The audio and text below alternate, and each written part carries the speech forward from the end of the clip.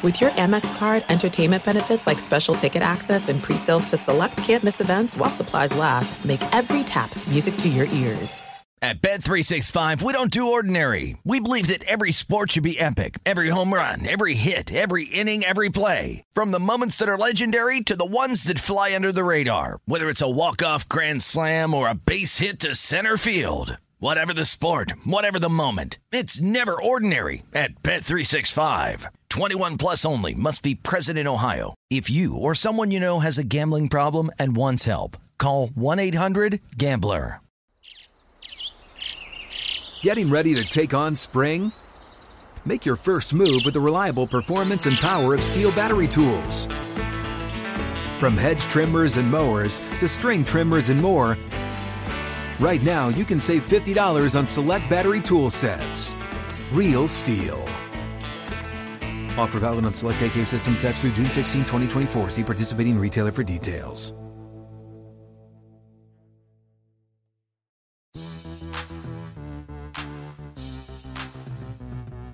What's going on, and welcome into the Wednesday edition of the Pelicans podcast presented by SeatGeek. I'm Daniel Sallerson alongside my co-host Jim Eichenhofer of Pelicans.com. We've made it just one more day until the 2021 NBA draft. And as you know, we've done our picks 1 through 8, or at least getting to know what these teams might do 1 through 8. And we'll wrap things up with pick number 9 today, which is the Sacramento Kings. And joining us once again is Jason Jones, who covers the Kings and the NBA for The Athletic out there in California. Jason, just one day to go. Hope all is well with you in Sacramento. How are you?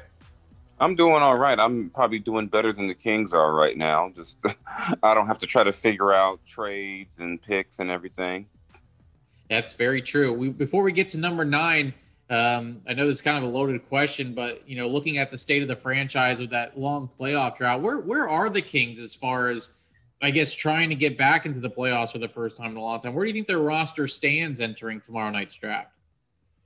I think really outside of De'Aaron Fox, Tyrese Halliburton, maybe if you want to throw Harrison Barnes in there, it's kind of hard to figure out who exactly will be back.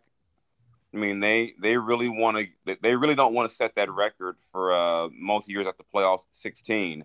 So they're really being aggressive and trying to figure out ways to shake up the roster. You can't keep expecting to change things and bring back pretty much the same team every year and wonder why you're in the same spot. So they know that. That's why I think in the draft they'll look for someone who maybe can help them more immediately. And then that'll just be part of a bigger picture where whether it's trades, free agency, they're going to really try to shake this roster up. When it comes to aggressiveness, does that come tomorrow night in the draft? Maybe trading out of that 9, maybe for a veteran piece, or does that maybe come in the free agent time with a trade and they do look for someone to get at number 9? I think it's going to be both. I think they're definitely going to be aggressive in free agency, and even with this pick here, they could take it. They could maybe attach it to a veteran, and move back. Try to move up. I mean, they're going to really explore everything. The way General Manager Monty McNair works is that there's really no bad idea. So he's going to explore every possibility to see what's out there. So at this point, I think they're going to use the 9th pick. This thing could change so quickly. But I do I expect at least one trade in the next couple of at least in the next day or two. Then when free agency gets going, things should be kind of wild for them. Before I get to Jim here, you talk about if they stay at number 9, whether it's a position player or a certain skill set, where they might go with that number 9 pick. Is there anyone that you think they are eyeing, or someone that you think might best fit there with the Kings? Well, a lot of their needs are in the front court, whether it be depth at the 4 spot. They really would like to get maybe another stretch 4. Right now, their stretch 4 is Harrison Barnes. I mean, Marvin Bagley starts there, but Marvin Bagley doesn't close games. They really need some help on the wing as well. I mean, they were woefully small on the wing last season.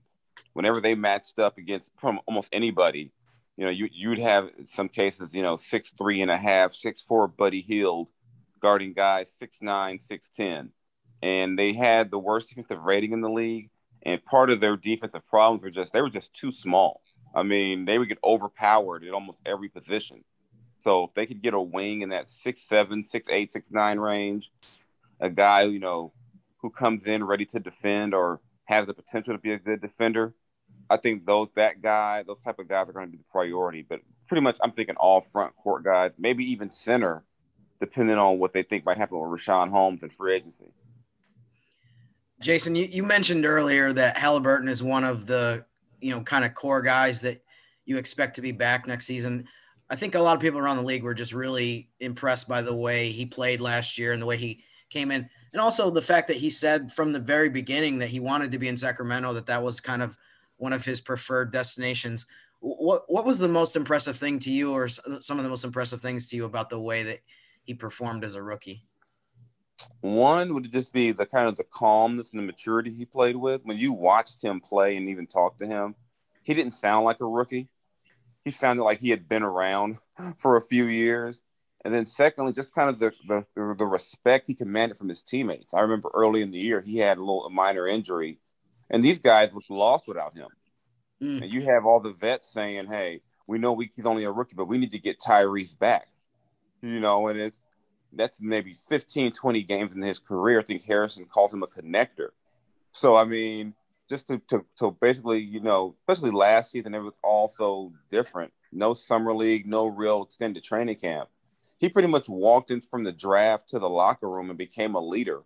But he always deferred to De'Aaron and said, it's not my team, it's De'Aaron's team. I'm just here to help. But you can't deny what your eyes tell you and what the game shows you, is that he has this natural leadership abilities that you can't teach. And that's one thing the Kings have lacked on that team for years, just guys who are just natural leaders. And when you try to force it, the guys don't buy it. But for Tyrese, it was just so natural. The way he came in has kind of galvanized those guys. I mean, obviously, it seemed like that was a great pick, and it worked out as well as it possibly could have for Sacramento, especially since it wasn't like they were picking in the top 3 of the top 5 last year. You mentioned the defensive struggles, and obviously Pelicans fans are familiar with that as well. As they didn't struggle to the degree that Sacramento did last year. But is it realistic to think that they can find someone in the draft that can make a significant difference on the defensive end, or I mean, is it just kind of going to need to be multiple moves that allow them to come up from the very bottom tier of the NBA defensively? It's only realistic in the sense that they were so bad. Anybody who can do a little something that's going to make a difference for them. I mean, they'd have games where essentially, you can maybe cover for one guy. They'd have games where you had 3 bad defenders out there. And I don't know what you can do schematically when they can attack you from almost every angle. So if they just get, I'm thinking it might be unfair to expect a rookie to change it. But, if a guy people talk about like as Franz Wagner, who's 6'9", he says he's bigger than 6'9" now, which, is not uncommon nowadays with these guys coming in so young. They may be listed at one thing, and then by the time they get to your team, they're an inch taller. But when you have a guy like that who comes in with the pedigree of he can be a 3-and-D guy, he would help just off the bat coming in and saying, hey, I want to play defense, because they didn't have enough of those guys. And they're going to still have to go out and find vets. They got some help last season at the trade deadline where they got Mo Harkless and DeLon Wright in there and Terrence Davis, just because it gave them some length and athleticism out there that helped down the stretch when they were trying to make that last push. But, yeah, this rookie, likely, if he can play defense, he's going to play. And that's why I've thought of guys like Davion Mitchell would be a consideration. Even though he plays point, he can defend. And anyone who plays defense will get the Kings' attention. Well, it should be interesting come tomorrow night. That's Jason Jones, who covers the Sacramento Kings for The Athletic. Of course, you can follow Jason on Twitter at Mr._Jason Jones. Jason, enjoy the draft, and I'm sure we'll have you on during the regular season. Thanks for your time. Of course. Thanks, guys. Anytime. All right, Jim. So that will wrap up our NBA draft previews as we went 1 through 9. Big thanks to all the guests involved for helping us out. And then, of course, who knows what will happen tomorrow with any of these franchises and what the order might be come tomorrow. But, Jim, what did you learn from 1 through 9 real quick? I'm kind of put you on the spot, but it just seems like I don't know how much consensus there is in anything besides maybe number 1. I think after that, who knows what can happen tomorrow night. It's interesting. And as we freely admit, we're no draft experts. I know. Yes. I've spent a decent amount of time over the last few weeks, maybe even going back a month plus, reviewing stuff, trying to learn as much as I can. I have a draft scout who is feeding me information, and that helps a lot just to try to get a grasp on what the heck is going on with some of these players that you're unfamiliar with. But I think there's actually, based on the podcasts and different shows I've listened to, it does seem like there's starting to be kind of a general agreement on who the top 4 picks are going to be. After that, there seems to be some major disagreements or confusion on maybe what might unfold once we get to Orlando at number 5. It seems like they have maybe the most interesting decision if, as I said, some of the reports or some of the inclinations that people like Woj and draft experts have on how the first 4 picks are going to go. But I mean, just in general, I think it's been interesting to listen to people talk about what their team needs are and what direction they might go in. I do think that there's a lot of different scenarios that could happen after those first few picks. And I think that might be one of the most interesting parts of the draft on Thursday. We'll get into more about what you can expect tomorrow in the draft and from us on the Pelicans Radio Network. But also yesterday, Jim, both of us had the pleasure of being inside the Ochsner Sports Performance Center, which is something we haven't done in quite some time, for Willie Green's press conference as he was announced officially as the head coach, the 8th in franchise history. I just want to start there and just seeing the beat writers between Andrew Lopez, Will Guillory, Christian Clark. I saw you in person, Todd Graffinini. Some of us see each other outside of work, but just being there and actually getting to meet this head coach, as we did not have the pleasure of meeting Stan Van Gundy for the 1 year he was here, just based on COVID protocols. It was just nice to be back at the facility. I feel like we're getting closer and closer to basketball, and it was kind of a feeling of a little bit of a sense of normalcy yesterday. It was. I mean, you still have some of the protocols. I mean, a lot of us are wearing masks and that kind of thing, which is unfortunate. That I would love to get to the point where I can have conversations with people that are normal and, back to the way that was. But you're right. It was good. I mean, for me, it was the first time I've been back in the facility since March of 2020. So I remember that Friday after we came back from Sacramento for the game that wasn't played. That Friday was the last day that I have been in the office since then. So that was cool. And it was a good event. I'm sure a lot of people have seen the videos of it. Willie kind of was just exactly the way I remember him, where he's a pretty kind of laid back personality. He says a lot of things that are inspirational or motivational and that kind of thing. But it was good to be back and get to interact with people again. And like you said, hopefully we'll be doing a lot more of that soon. What we've heard from others around the league about Willie seemed to speak true from what he said yesterday. And I think the biggest thing that we always talked about, at least this past week, is relationships and building those. And it seemed like Willie really stressed that yesterday as far as developing relationships with his players, his coaches. And that's where it starts, not the X's and O's. He says anyone can deal with the X's and O's, but it's the relationships with players. And I think that still, even hearing it from others and hearing it from yesterday was kind of a bit of a breath of fresh air to figure that's where this is all going to start, with him laying the foundation. And it's interesting. People focus a lot on the part of how well does the coach get along with the players and that part of the relationship. And that was something that Willie addressed a little bit. But to me, it speaks a lot more to how you develop the player in terms of them improving.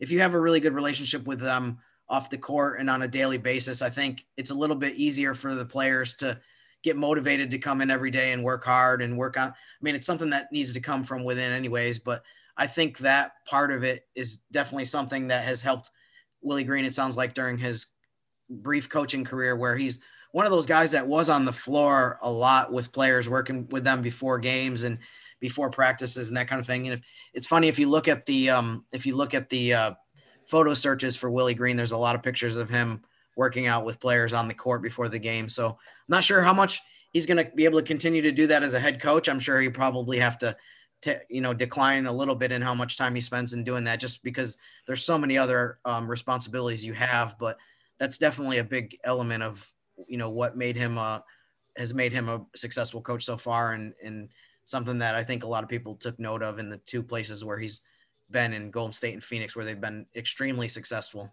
And I know we just talked about not really mentioning a lot about the X's and O's, but he did bring up the defense as far as where they're going to start, as they were a bottom 5 team for most of the year last year. The Pelicans were But he was in a good spot with Phoenix as far as considering him the defensive coordinator. We talked about this when they introduced him as head coach. They were 6th overall in defensive rating last year, the Phoenix Suns were. So, I mean, that's where if you're trying to make a run in the playoffs, it comes back to defense. So I feel like it's a good sign for Pelicans fans that Willie's going to stress that to get things going here. And, I hope that, we just talked about getting back to normal or more closer to normal this upcoming season. I hope the Pelicans can use training camp and this extended offseason stretch to put themselves into a position where at the beginning of preseason or the beginning of the regular season, they have a defensive system installed and in place. Because unfortunately what happened last year was it seemed like to just, kind of describe it as broad terms as possible. They put in a system defensively that they had to quickly learn and install. And then maybe 20, 30 games in the season, they had to scrap it basically, or modify it a ton and go with something else because it wasn't working. So hopefully with Willie Green and maybe some of the personnel decisions or changes that they can make, that they can become better defensively.